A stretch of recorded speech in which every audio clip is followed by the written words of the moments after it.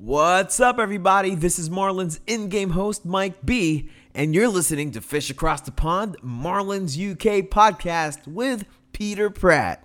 Cheers from the 305.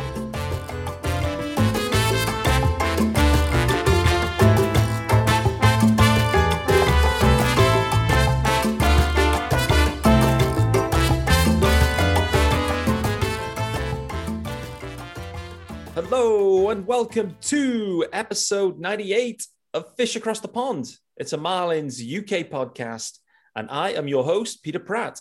Joining me this week, two UK goats are in the house. Sean Barrett, well, the ever-present now, I'd say. Sean Barrett, how are we doing? Yeah, I'm doing good. I've broken out the glove and start to take some grounders at short, just in case. Absolutely. It's either you or Aguilar, I believe, is next man up at the short. So, yeah, good. Keep working on those ground balls, mate. Watch those teeth for sure.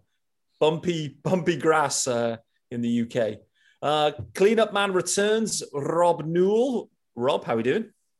Really, really well, and very excited for the coming of Jesus.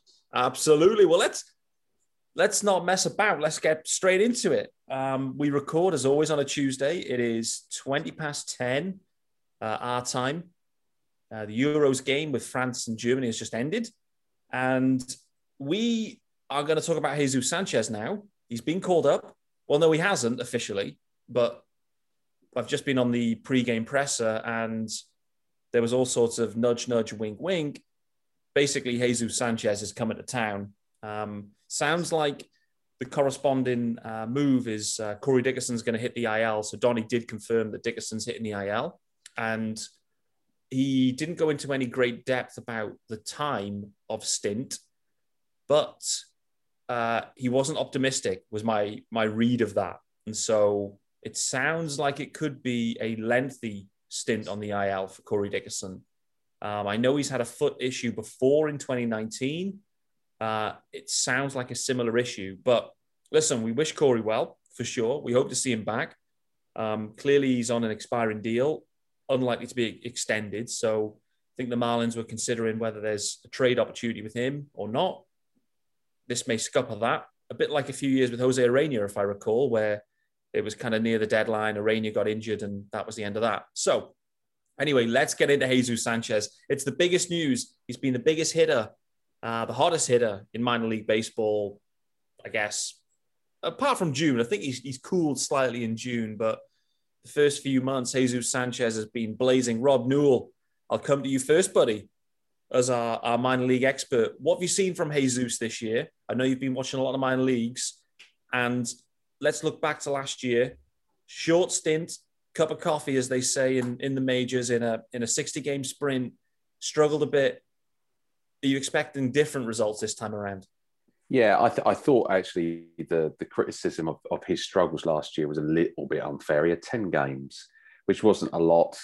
And, within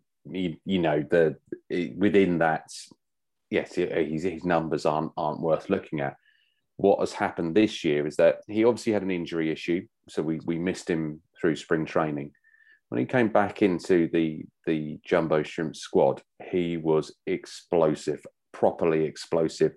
Home runs everywhere, out of the grounds, on base. His average was, ridiculous, sort of, above 500, slugging percentage, over 1. It was just bonkers. Yeah. Yes, it has cooled down slightly, and he has had games where, he hasn't had a hit and bits and pieces, but it still doesn't take away that most games he is on base regularly. And just to clarify his stats, he's played 33 games. Well, take that into consideration of what wasn't there last year. So he didn't have a season last year. Out of his 129 at bats, that's left him with a 350 average. It's left him an on base percentage of 400. It's left him with a slugging percentage of nearly 650 and an OPS then therefore of over 1. So when you're hitting like that consistently and regularly, then it is time to be called up. The other thing is he's been great out in the field as well. Absolutely fantastic, reliable, good arm. yeah, it is time for him to come up. The other thing, just to knit all this together, was that we were talking about the start of the season. What happens if the season starts to fall off, and what does our outfield look at? Does players like Dickerson get traded? Maybe Marte, Duvall, etc. Well, now we're going to get a bit of a taste of it a bit earlier to see whether Sanchez can do it. There has been many incidents in the past where someone has absolutely rocked it at AAA, come in and then not been able to do it. In more recent times, we've seen Isan Diaz, Peter O'Brien. There's been quite a few there that you can kind of sort of start to feed back and go, oh yeah, they were really good, but the step up was just too much. The level of pitching is a bit more, intense. The grounds are bigger. You've got to hit it further. Better. You're playing against the best of the best, where in the AAA there's a skills difference. This is the time. But the stats don't lie at the moment. He should not be in AAA at all. Just one other sort of last thing within that as well is that his strikeouts are really, really low. And I'll just give you a comparison between a couple of players, just to give you that kind of sort of bearing. Is that when I say really, really low, it's it's not like silly sort of he's not striking out at all. But for somebody of what I'm talking about, a hard contact hitting player, he's not striking out as much as what you would think. So Monte Harrison struck out 36 times. Sanchez has struck out 27 times in a very similar sort of. Harrison's had about sort of 40 less at bats. So you've got two very, very similar outfielders that we've been comparing against. Mm-hmm. It just shows the discipline with Sanchez is better than maybe what someone like Harrison is at the moment. Well, there's a couple of follow-up points and questions to dive into, but you make an interesting point there because clearly Jesus has had a terrific start to the year, clearly. And he deserves the chance. You've got Cooper Loop on the IL. Corey Dickerson's now on the IL, probably a long stint. So, I think Brince may still be, because he was sent down, I don't think the window works. So it all points to Jesus Sanchez comes up. But the point you made there is Monte Harrison. Obviously, clearly Monte last year had more of a run at it. He was more of that guy that was kind of on the cusp.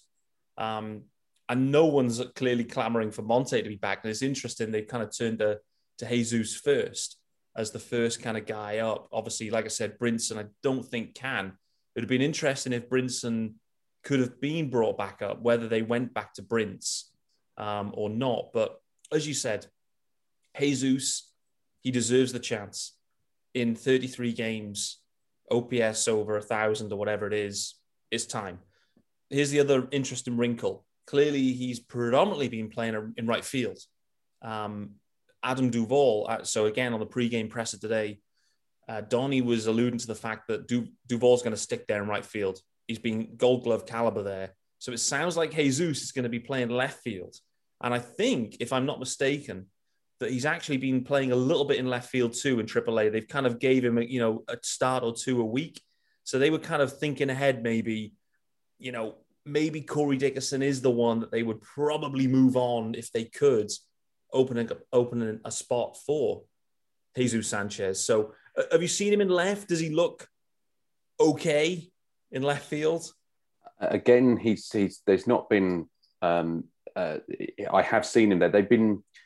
The other thing with Jacksonville has been is that they've had to, because of the situation of players like Brinson coming down and then back up again and all that mix and match, there has been quite a lot of squads sort of changes here and there. It's quite, there was the other day, sort of Davis Bradshaw came up from Jupiter and then came back down again. There's all sorts of odd moves there just to fill in gaps. So yeah, I have seen him play there. And again, obviously it's not his natural position, but you're not really going to notice much difference, I think, within that. But anybody who is an outfielder does have to mix and match it at some point because of injuries. So if he's going to be in there, then he's got to, obviously in the long run, left field is not his. It's going to be Blades, isn't it? And he will be in the right field, but at the moment, I think the case with Sanchez, as you said, he just needs a proper run. Yeah. And while he's hot, and I know he's cooled off slightly, but the way that actually the other thing I didn't say is that it's quite clear that when he was really, really hot, the pitchers were being really nervous with him. His walks started to tick up, and it was quite, there's a couple of instances where he'd have sort of 4 or 5 pitch walks, and you think, yeah, they're not really pitching to him properly. Yeah, he was too hot. He was too scorching. They were too scared. Sean Barrett, listen, Jesus is on his way. We're not clear. We haven't even seen the lineup for tonight either. But if Corey Dickerson's down, there's a good chance they'll try and get him here.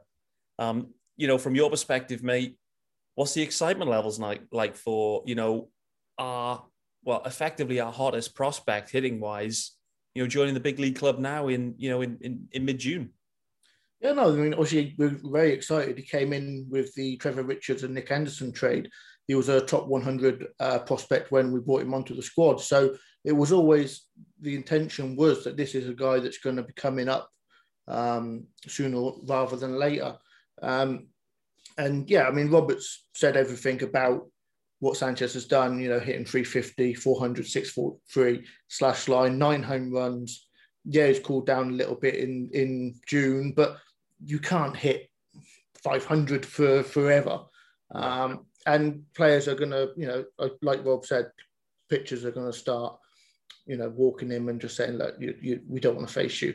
As far as coming up to the squad, to the Major League squad, it's, like you said, it is a situation where he's going to have to be playing every day. Mm-hmm.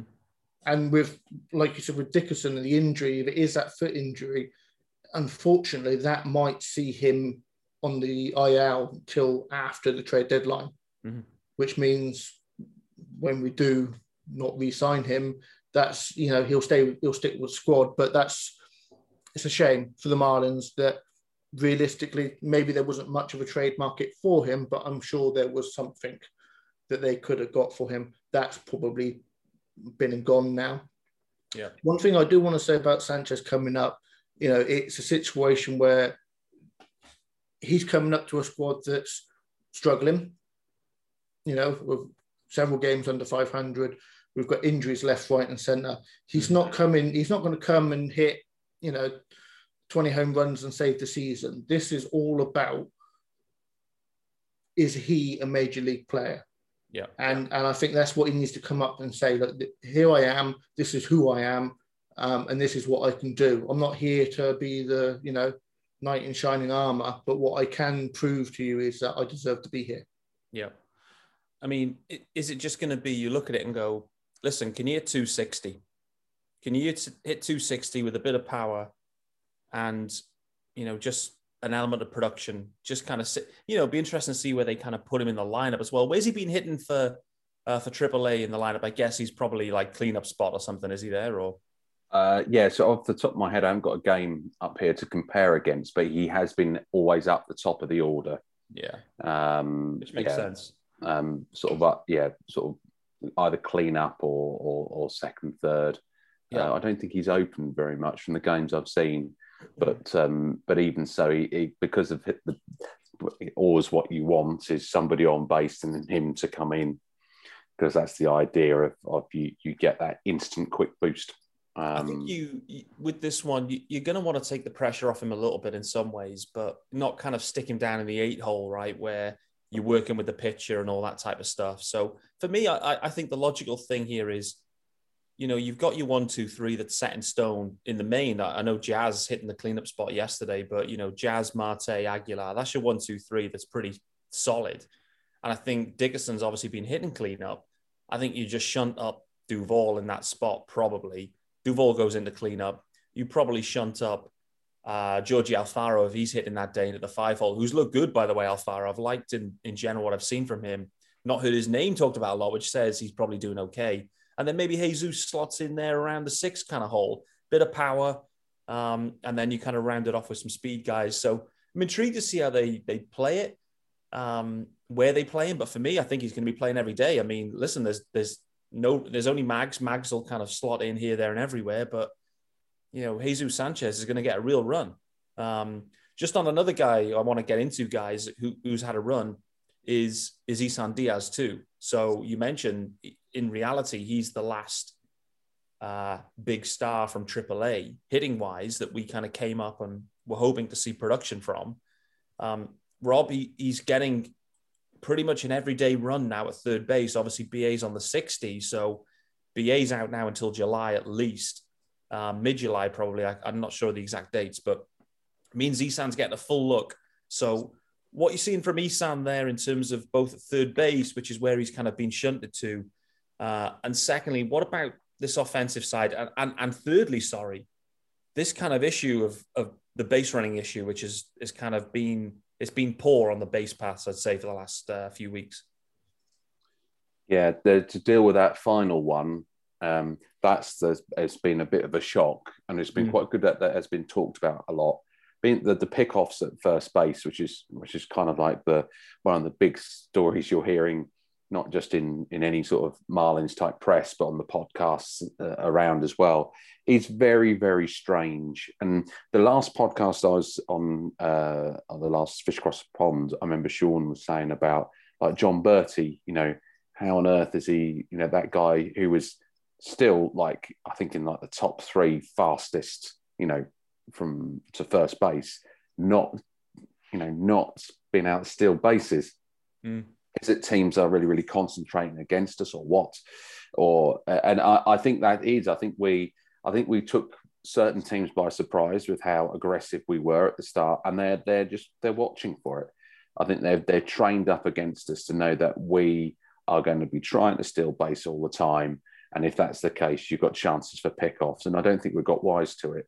So I'm glad that's been sort of nailed down. And a few other bits of confusion, which is quite strange, because from last year, we were really, really, I thought almost the kings of that.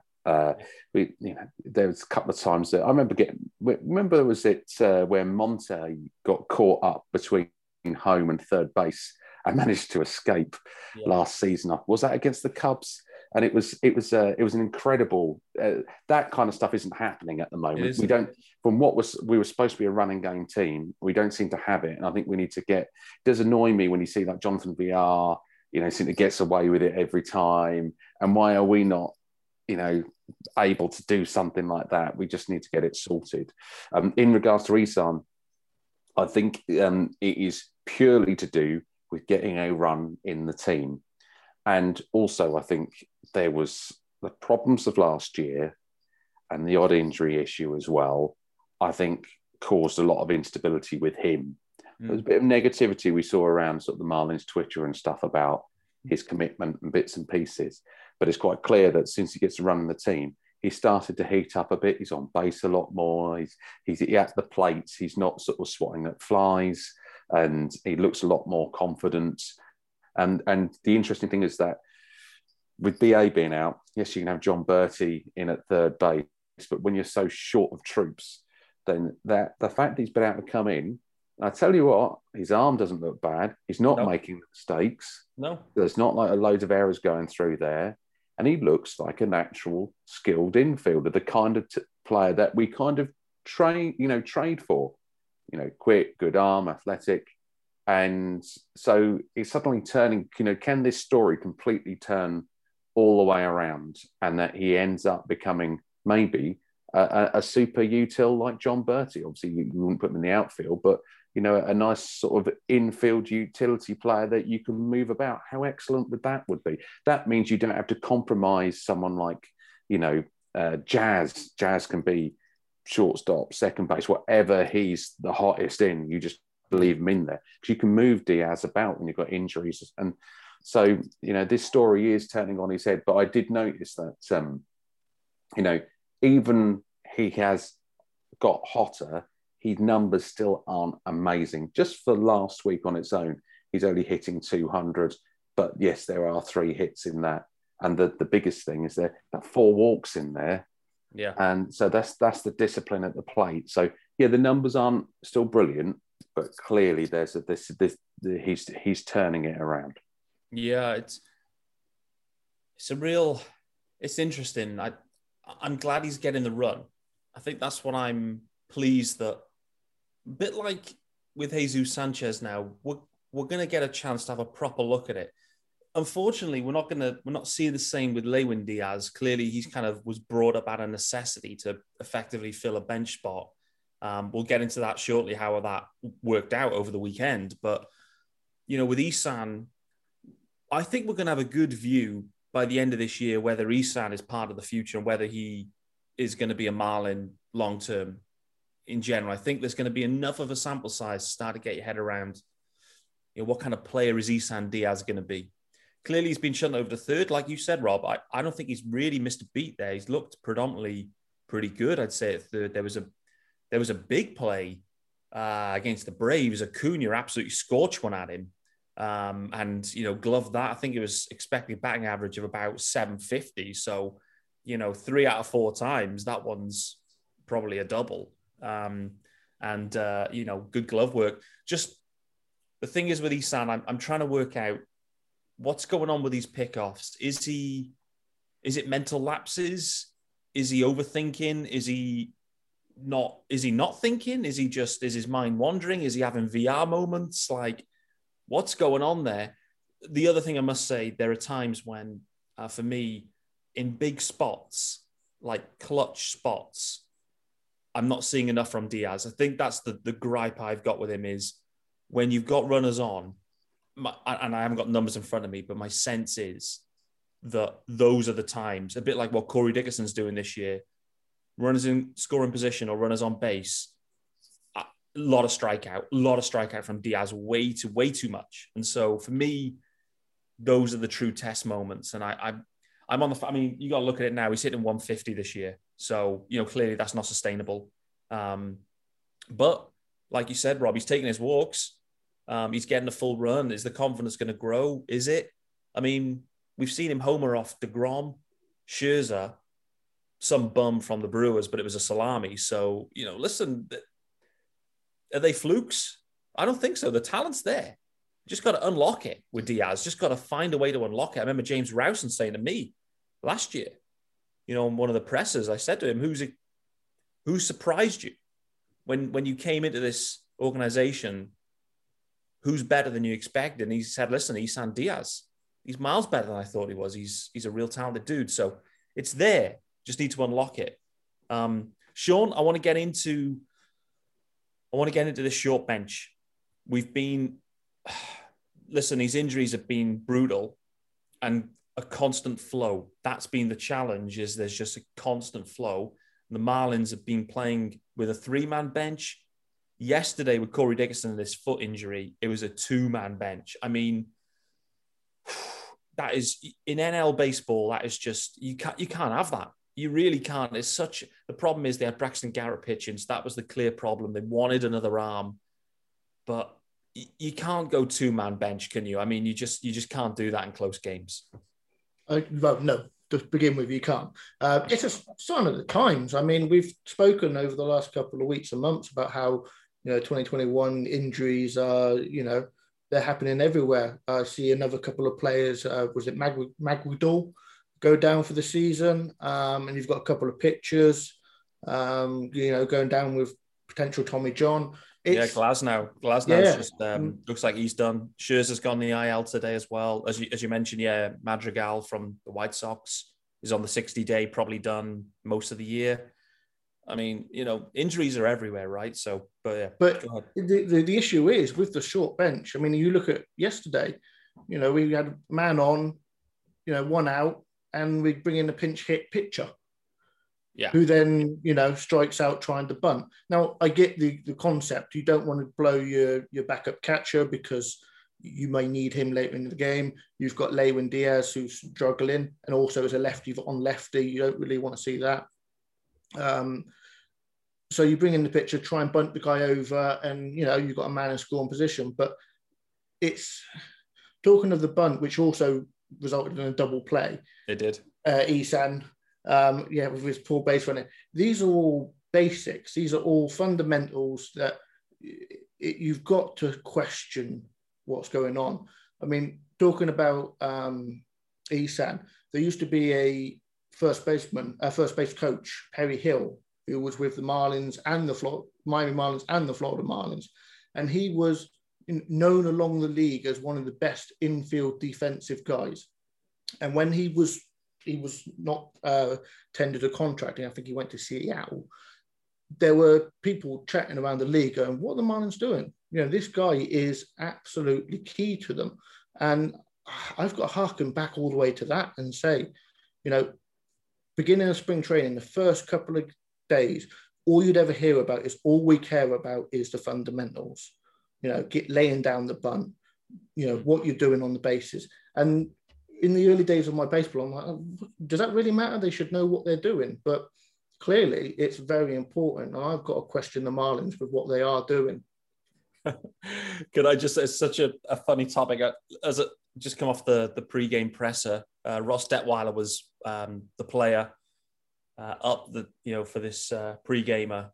There was a lot of questions about the sticky stuff and whatnot. He was just the unlucky guy, the pitcher of the day that got a lot of these questions. But anyway, I rounded it off the session asking him about hitting, because Detweiler is a reliever. Clearly, yeah, he's seen more at-bats this year than he would have ever expected to, I'm sure of that. With the short bench, the injuries, said to him, have you been working on your hitting in any capacity or any more than normal? Because, listen, it's likely almost that you're going to be needed to hit. He went, absolutely no, 0%. So, I mean, which kind of caught me slightly off guard, actually. I was thinking, well, clearly you shouldn't be in that position unless something's gone wrong. But the way the roster's constructed right now, you're needed to hit more regularly than you've ever needed to. So get out there and go and practice some bunts. I don't know. But listen, even when you bunted, I mean, we saw that Braves guy the other day try and put a bunt down, completely missed it and hit him right in the hand. So, even the hitters are struggling to bunt, let alone the pitchers. But yeah, this short bench, I mean, you're right, that moment, it felt like a tipping point moment for the Marlins there. Two-man bench, you bring in John Curtis to put down a bunt. He struck out, and then Isan Diaz is picked off. You kind of turn around and look, and you go, what are we doing here? Like, tied game in the 7th against the Cardinals that are scuttling. It's shocking to be in that position. It truly is. And I think, listen, we know what we've got coming up now. We know we got Trevor. We know we got Sandy the next 2 days. Jesus will be called up to replace Dickerson. And I think they'll then make another move to get an infielder into. So there'll be, I think, 2 moves today. Who've they got up in and around with the squad? Marrero, is it?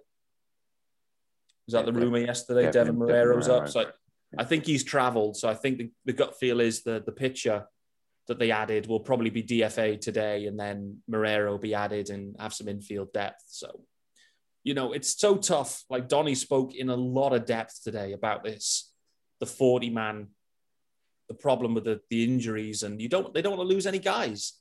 And equally yesterday he said, listen, he said, with Braxton Garrett, we'll come to him in a sec. With Braxton, we don't know what we're going to get. Truly, we could get, he may not get out the first inning.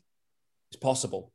And so you need the bullpen guys there on that day to make sure they get through the game and not burn Yimi Garcia down 6 and he's pitching in the 8th inning or something. Like he said, that's just the call we had to make. Protect, it hurt us on the day, but we're protecting the next 2 or 3, I think was the view Donnie had, which, they're tough calls. I mean, a 2-man bench, it's just, you can't be doing that. You really can't. It's tough.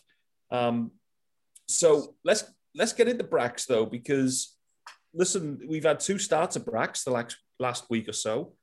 I personally think he's pitched well. Where do you sit on Brax, Sean? Well is probably as far as I will be. Yeah, maybe that's too far. Yeah, maybe a little bit. I mean, he went 4 innings in his first start and 4 1/3 yesterday. 8 base runners in both of the games. A couple of strikeouts in both of the games. He's pitched okay, and I think one of the promising things was that yesterday his curveball, which is an important pitch for him, he was throwing for strikes, and he's throwing 77 pitches in his first game, 70 in his second. He is at the moment keeping his job as far as he'll get another run, and until he shows otherwise, I think he's got to stick with the squad. What about our other man? I mean, listen, that Saturday performance from Zach Thompson, boy, oh boy, what a showing from Zach Thompson, not only with the ball and with the arm, but his first hit as well, if I recall. Big spot too, big hit. I mean, that was, on a UK-friendly Saturday evening, what a performance from Zach Thompson, truly. Yeah, no, he pitched well. 5 scoreless innings, 5 strikeouts, only threw 66 pitches. So I don't know whether he was just not fully worked out, because Bass gave up a couple of runs later in the game, nearly spoiled it for us again. Yeah. But yeah, no, hopefully he can come in for his next start. Probably looking at another UK-friendly Saturday game. You could probably go either Thompson or Garrett. I'd be interested to see what they actually do. But if it is Thompson, then yeah, I'll be interested to see if he can get to 80, 85 pitches and see if we can get him to go at least 6. Yeah, I see those guys. I mean, other guys are working their way back, but the way things are trending, Thompson and Garrett kind of plug them in, let them roll. I mean, clearly Cody Petit performed well too, so let's see where Petit lands. Rob, what we've also seen as well this week, Eddie Cabrera making a rehab start or two. I think he was down in high A, Eddie Cabrera, and it's fair to say the hitters were a little bit overmatched against Eddie Cabrera there. He was, I think, maybe 3 innings and 8 Ks. Clearly, we've got aspirations of him pitching at the major league level, I think, even right now. So high A clearly is it's not the right level, but, encouraging to see. But how do you see, this rotation kind of sticking out right now for the kind of near term?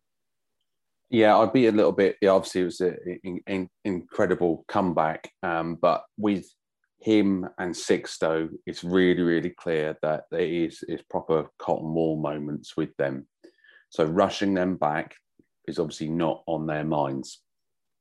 On that basis, it's quite clear the Marlins aren't going to trade for anybody because they would have done it by now, or they don't think there's anybody on there that can do it. And that's why you've got Braxton Garrett coming up. That's why you've got Zach Thompson starting.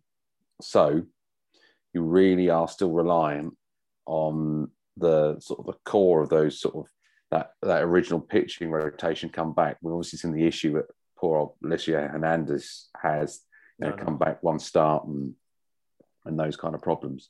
And you've got to hope, with just as we're talking about Scherzer and Glasnow, it'd be interesting just as a side point on the Rays, how well they've done. And Glasnow has been their DeGrom. Yeah. And that's a real tough blow. We've got to hope that our core 3 keep it together despite Pablo's rocky Braves moments at the moment.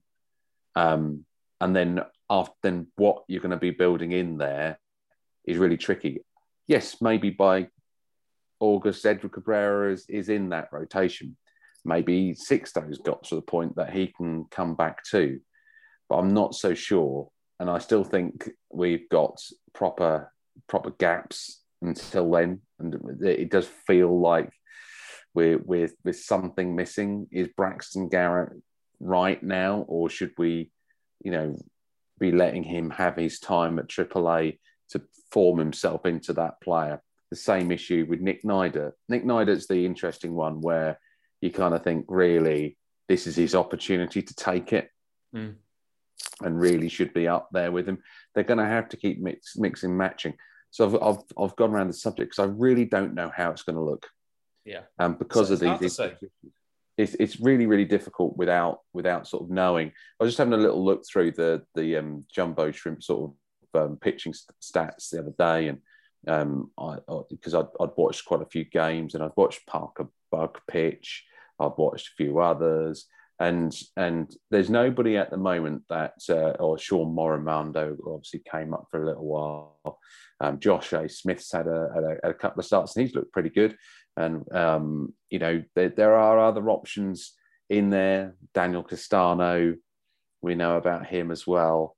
But nothing at the moment feels like the excitement you get with someone like Sixto coming through. You feel like they're just to make up the numbers. So I'm actually almost gone full circle to where I was in the last podcast. I was always saying, no, you don't need to trade for a pitcher. I wonder whether they do. What about you weren't on the last pod? Me and Sean and Eli got into it a little bit, but what about a reunion with our man Jose Urena? He got blew up this week, by the way, which you may or may not have seen. Yeah, I did see that. Otherwise, he's been really good with Detroit. But Detroit are a funny old side, aren't they? Because they're in that kind of, they're sort of like a year or two behind us type thing. Yeah. The same thing goes with Baltimore as well. So they have, good times and they just fall away badly. So he's not someone who's getting masses and amounts of support. But I think those times are gone. I think I think you're probably right. To be halcyon fair. Days of Jose Urena. I think you're probably right, but I did want to come into something you mentioned about the three studs, the three aces, as Lee Dobbs would call them, and he wasn't wrong, by the way. But it makes me kind of segues me slightly into the All-Star voting, which is ongoing now, and we've had the kind of first wash of, who's where and who's in what position. Sean Barrett, first off, should All-Star selections come down to fan voting first and foremost? That's the top level question for you, buddy. Should it be a popularity contest? Basically, it's the bigger franchises have the biggest fan bases, so they have the more votes for players that may or may not be deserving. So let's get into that topic first. I think so, yes. I think ultimately it's a shame that the smaller market teams, their star players aren't getting that recognition. But the All-Star game is made for TV, exhibition game for the league. It's there to sell sponsorship. They're not going to have Jazz Chisholm to start in shortstop. There's going to be it's going to be someone like Tatis or Lindor. It gets bums on seats. Mm-hmm. It sells sponsorship. Is it fair? No. But if you look through the years of history with Major League Baseball, and you look at some of the players who got Golden Gloves that maybe didn't deserve a Golden Glove, but they got it because they were the star player. It's a means to an end, but I think ultimately, small market teams like the Marlins were always going to have that gripe of, but look, our guys are also playing well. No one really pays attention to us, if we're being brutally honest. It's been nice to see some of the push that Jazz gets from Major League. I've definitely seen some promotion of him through the league, so that's a good thing for the team. But no, we're going to get our league mandated one All-Star every year, and this year it's Rogers. He's the guy that's going to get it for sure. Yeah, you're going for Rogers? 100%. 100% Rogers. I mean, it kind of makes sense. Clearly, he's having he's won Rookie of the Month, 2 months in a row, and there's only 2 months that's passed, so he's 100% record there. I know Jazz will be gunning for him, no doubt. It wouldn't shock me. I was thinking about this the other day. It wouldn't shock me if it's all the way. What's the right description? Line to line, Marlins players that win Rookie of the Month. It'll mix and match maybe between Trevor and Jazz, but wouldn't shock me if it was only Marlins players that won it throughout the whole season, and then it's just a straight up dogfight for who takes it. Why not let Jesus have it in July? Oh, well, there we go. I mean, I'd absolutely love that. And maybe Blade comes and takes it in September. I don't know. Who knows? I mean, we're spitballing now. I mean, Eddie Cabrera could come and take it in September. Sixto could come and take it in September. But yeah, it's funny because for me, the one, the highest voted position player was Jesus Aguilar, who's fifth in first baseman. So that's respectable. Max Muncy leads the way he's got 4 times more votes than Aguilar. Muncy's been great. So, okay. Jazz appears on the second base list. Jazz is 10th in second base voting. Clearly, he's had a couple of stints on the IL. He's got 70,000 votes. Ozzy Albies leads the way at 295,000. So you've got a top 3 there of Albies, Adam Frazier, and Gavin Lux. And then a whole plethora of dudes in between that. But Jazz Chisholm 10th. Here's the one for me, though. Outfielders. I'm looking at the top 20. I'm scrolling. No Starling Marte in the top 20. Boy, oh boy.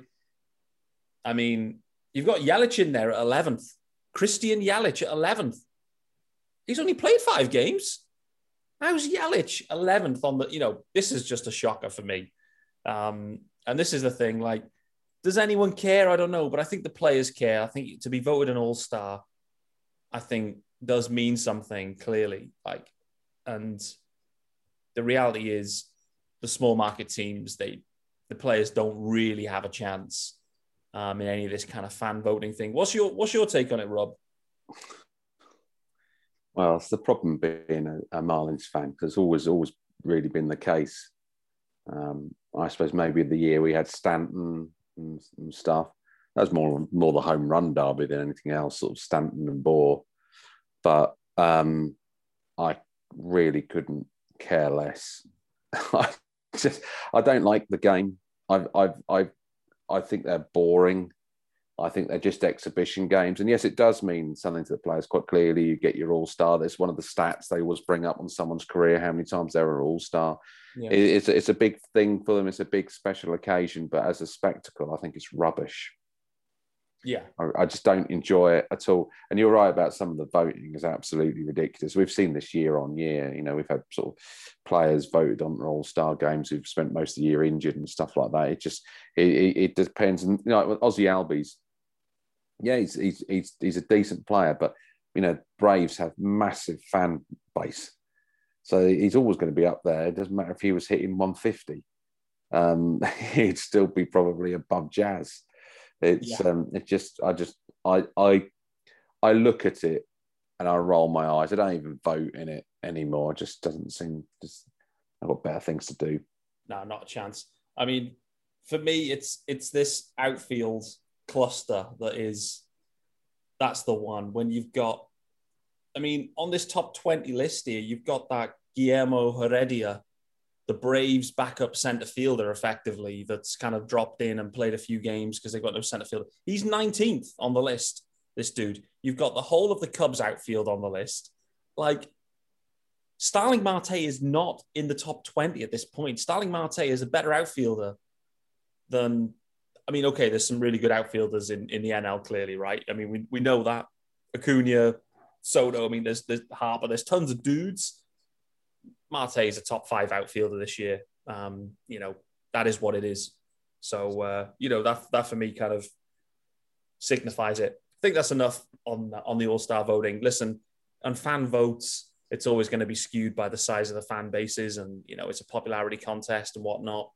The method of the voting too, that you have 5 votes a day and you can just keep coming back and piling in, doesn't make any sense. It compounds the problem. It totally compounds the problem, because if you've got a bigger fan base than another team, then you're just compounding the problem by 5. Yeah, it's absolute garbage. Who's your Marlins All-Star this year, Rob? I will go with Rogers. I just think he's been just mega impressive. Jazz has been incredible. But Alcantara's been great, and there's quite a few players to choose from there. But even Jesus Aguilar, I've thought a lot of this year. He's the RBI leader in the NL, so Well, yeah, that's the other thing, isn't it? It's impressive, but I think Trevor Rogers just took us.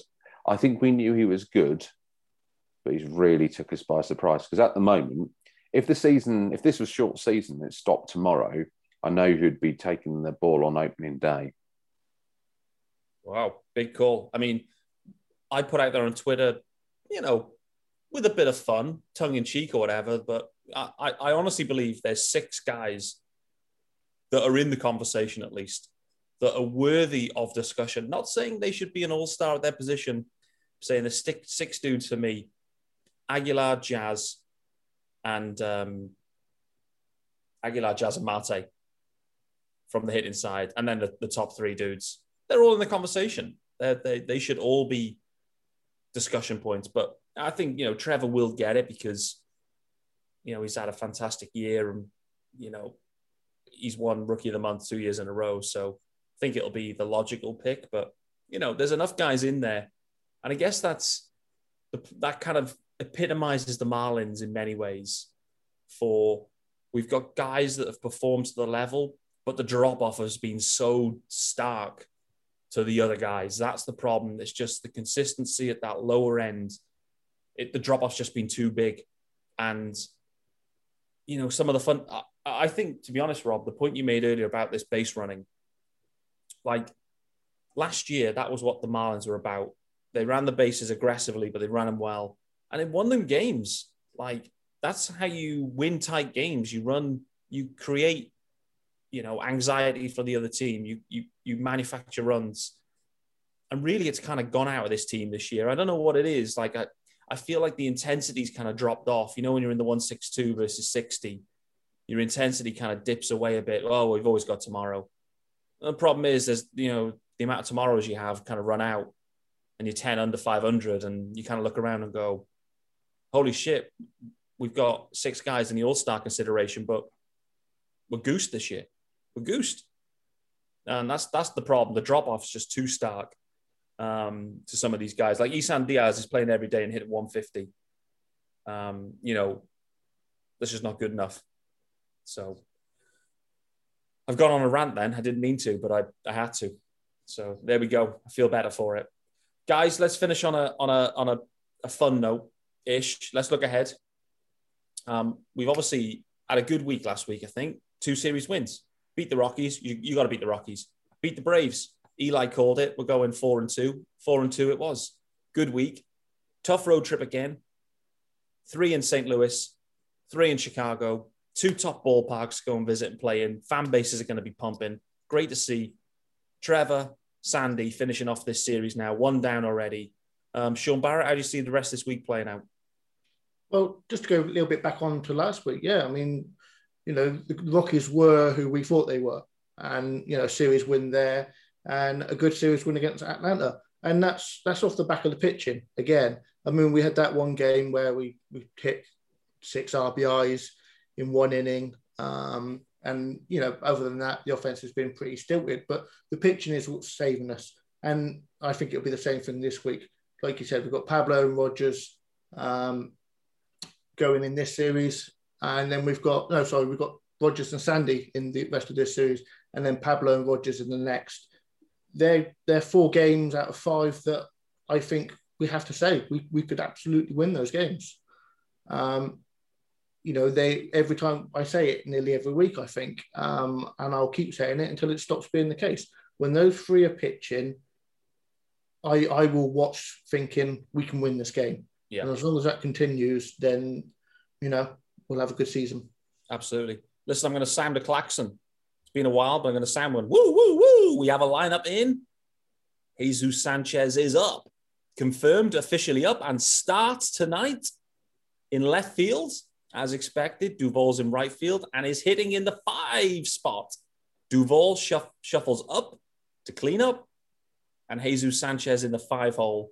Sandy Leon doing the catching. I'm interested to see. I think when Alfaro's back, he may hit in the 5 spot. But with Sandy going, there you go. So Jazz, Marte, Aguilar, Duvall, and Jesus Sanchez. That's your top 5. And Birdie in the 6 spot, playing second base. So with that bombshell, that klaxon, Rob, how are you feeling about the week ahead? Well, the thing is I'm going to kind of go in reverse because Toronto and the Cubs are they're on fairly decent form. Bryant's amazing for the Cubs, but the Cubs have pitching issues. I think injuries have caused them, like sort of Trevor Williams, etc., have been a bit of a nightmare for them, and sort of Hendricks and Zach Davies not being very consistent. So they're there for the taking. They're in a really sort of tight league, but they seem to be powering through games. I've caught a couple of Cubs games, and they seem to be quite potent at the moment. So that's something to be slightly wary of.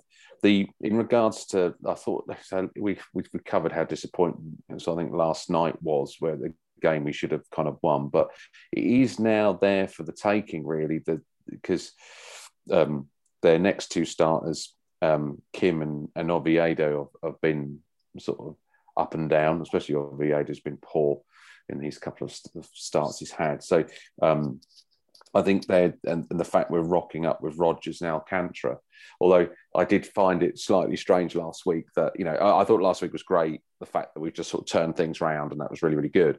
But, you have Zach Thompson making that incredible start, then Lopez having an issues. So it kind of went the wrong way around. So we can't always trust that it's still going to fall that way. But I can still, I think we should have won last night. And St. Louis don't look mega confident. So I kind of hope that we can get that 1-2-1. The Cubs, I think, are going to be quite hard. So I may see that as a 2-1 reverse. And then, Toronto's actually next week. I'm jumping a week ahead, aren't I? So, You got your Cardinals, you got your Cubs. Listen, we saw the Cubs. They won the division last year. We had the wild card game or the wild card series and beat them. They're 10 games over 500 at the moment, the Cubs, 38-28. So on the face of it, they're playing good ball. I've not seen any Cubs. So I'm going to wait to see with my own eyes to see what they're like. A bit like the Red Sox. Like, I saw the Red Sox's record. I watched the Red Sox. I'm calling them out what they are. They're average. The pitching's average. That's the problem. I think that's the point you're making about the Cubs. At some point, things will normalize and you'll get caught out with the pitching. Or Hendricks will be amazing again, and they'll pick it back up. But one of the two things will happen with the Cubs in that division. But that division is really, really strange because, like, the Brewers, with all their injury problems, are rocking it as well. It's what's going on in that division? Exactly. The Brew Crew, they've been running out a terrible lineup, injuries everywhere. They're on fire. The Cubs are on fire. The Cardinals have gone backwards. Before we get into this quickly, there's a double klaxon. So, woo, another klaxon. We should have recorded this podcast an hour later because Braxton Garrett has been optioned as well. So you've got the corresponding move here. Corey Dickerson, 10-day IL. Jesus Sanchez up. Optioned also Braxton Garrett, also back up. Who are you going with? Sweet Lou. Oh boy, Sweet Lou up, Jesus Sanchez up. So all of a sudden, we're playing a 4-man outfield, I guess, for the next few weeks, and 3-man infield or whatever, because we've still got no infielders. On the call today, Donnie did allude to the fact that in an emergency, Jesus Aguilar is the emergency third baseman. So we'll look out for that, guys. I've got to say, I expect us to win these last two Cardinals games. We'll be in them. We should be in them.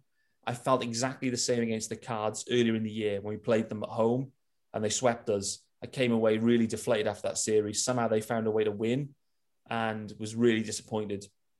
So I'm nervously optimistic about that one. The Cubs is interesting because of the history.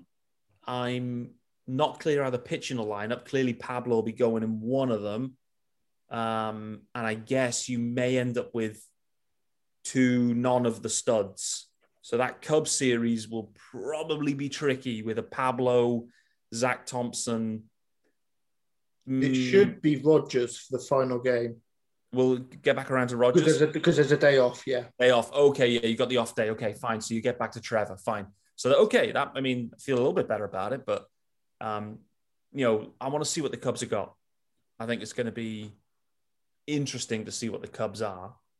But I think we take this Cardinal series just about. We win the next two. And then I think it's a coin flipper. Coin flipper there. Listen, we're going to win that series too. Bollocks to it. Bollocks to it. We're going to win that. We're going to have another same week as last week, 4-2 on the road. So that'll be nice. Right. Let's round up with the usual spot. Emoji of the week.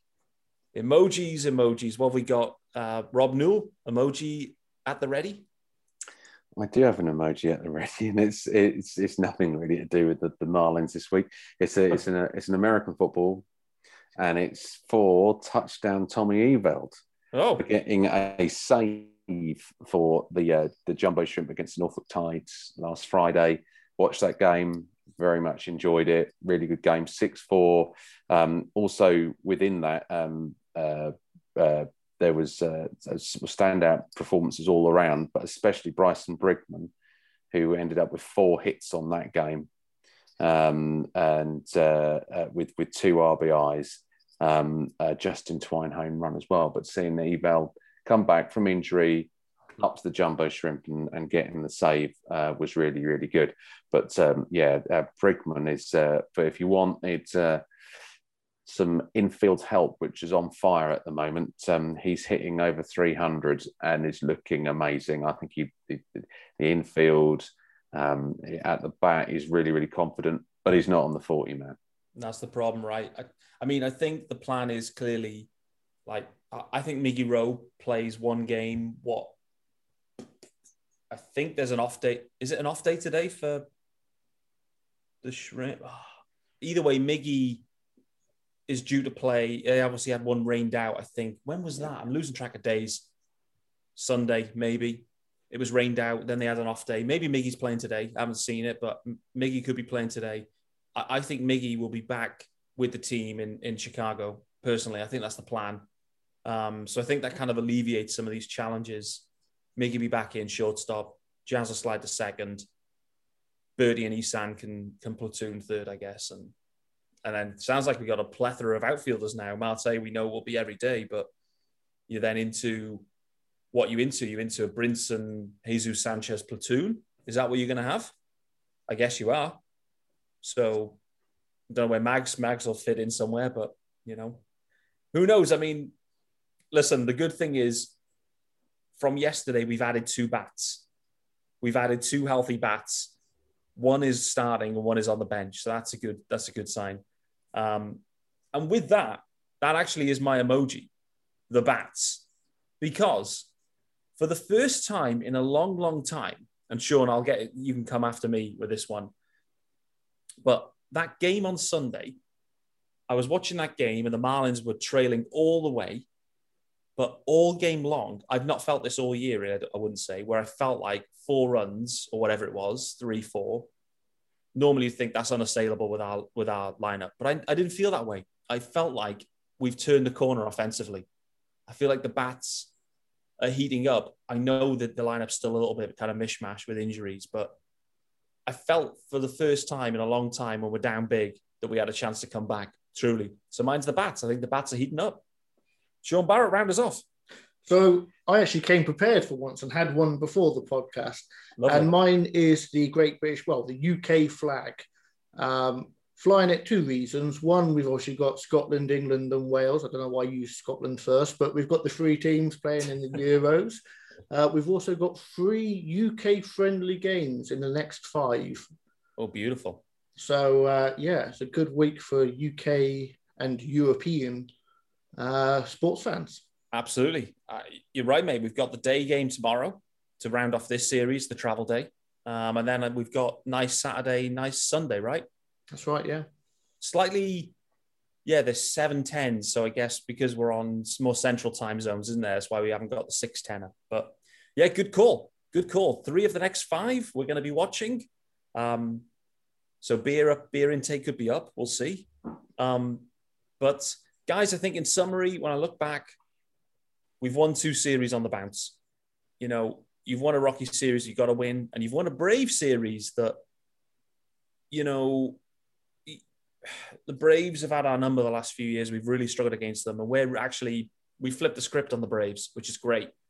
They look in a bit of a mess, if I'm honest. Like they're struggling. So what did I predict at the start of the season? Yeah, you did.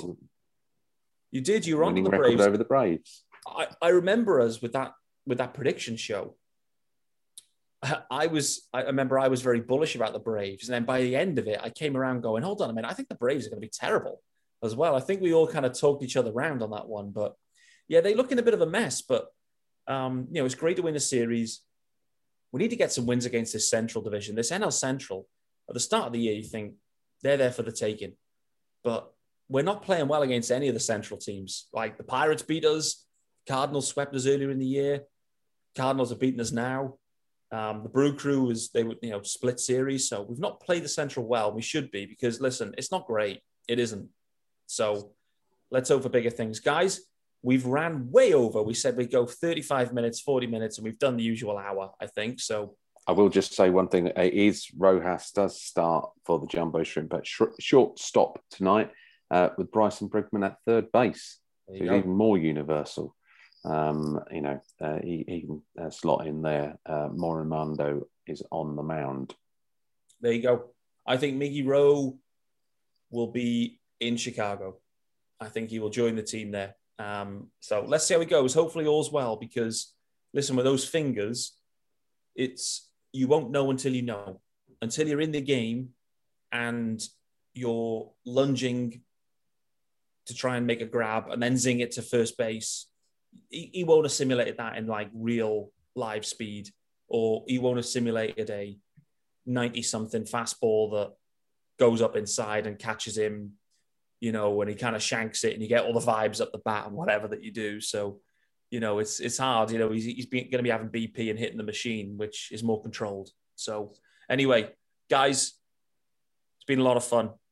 The hour, of course, was reached as of course it would be. I was blaming Lee Dobbs that he always went overtime, but it clearly isn't Lee Dobbs. So, and we'll hopefully welcome Lee back next week. He's had some technical challenges the last few weeks.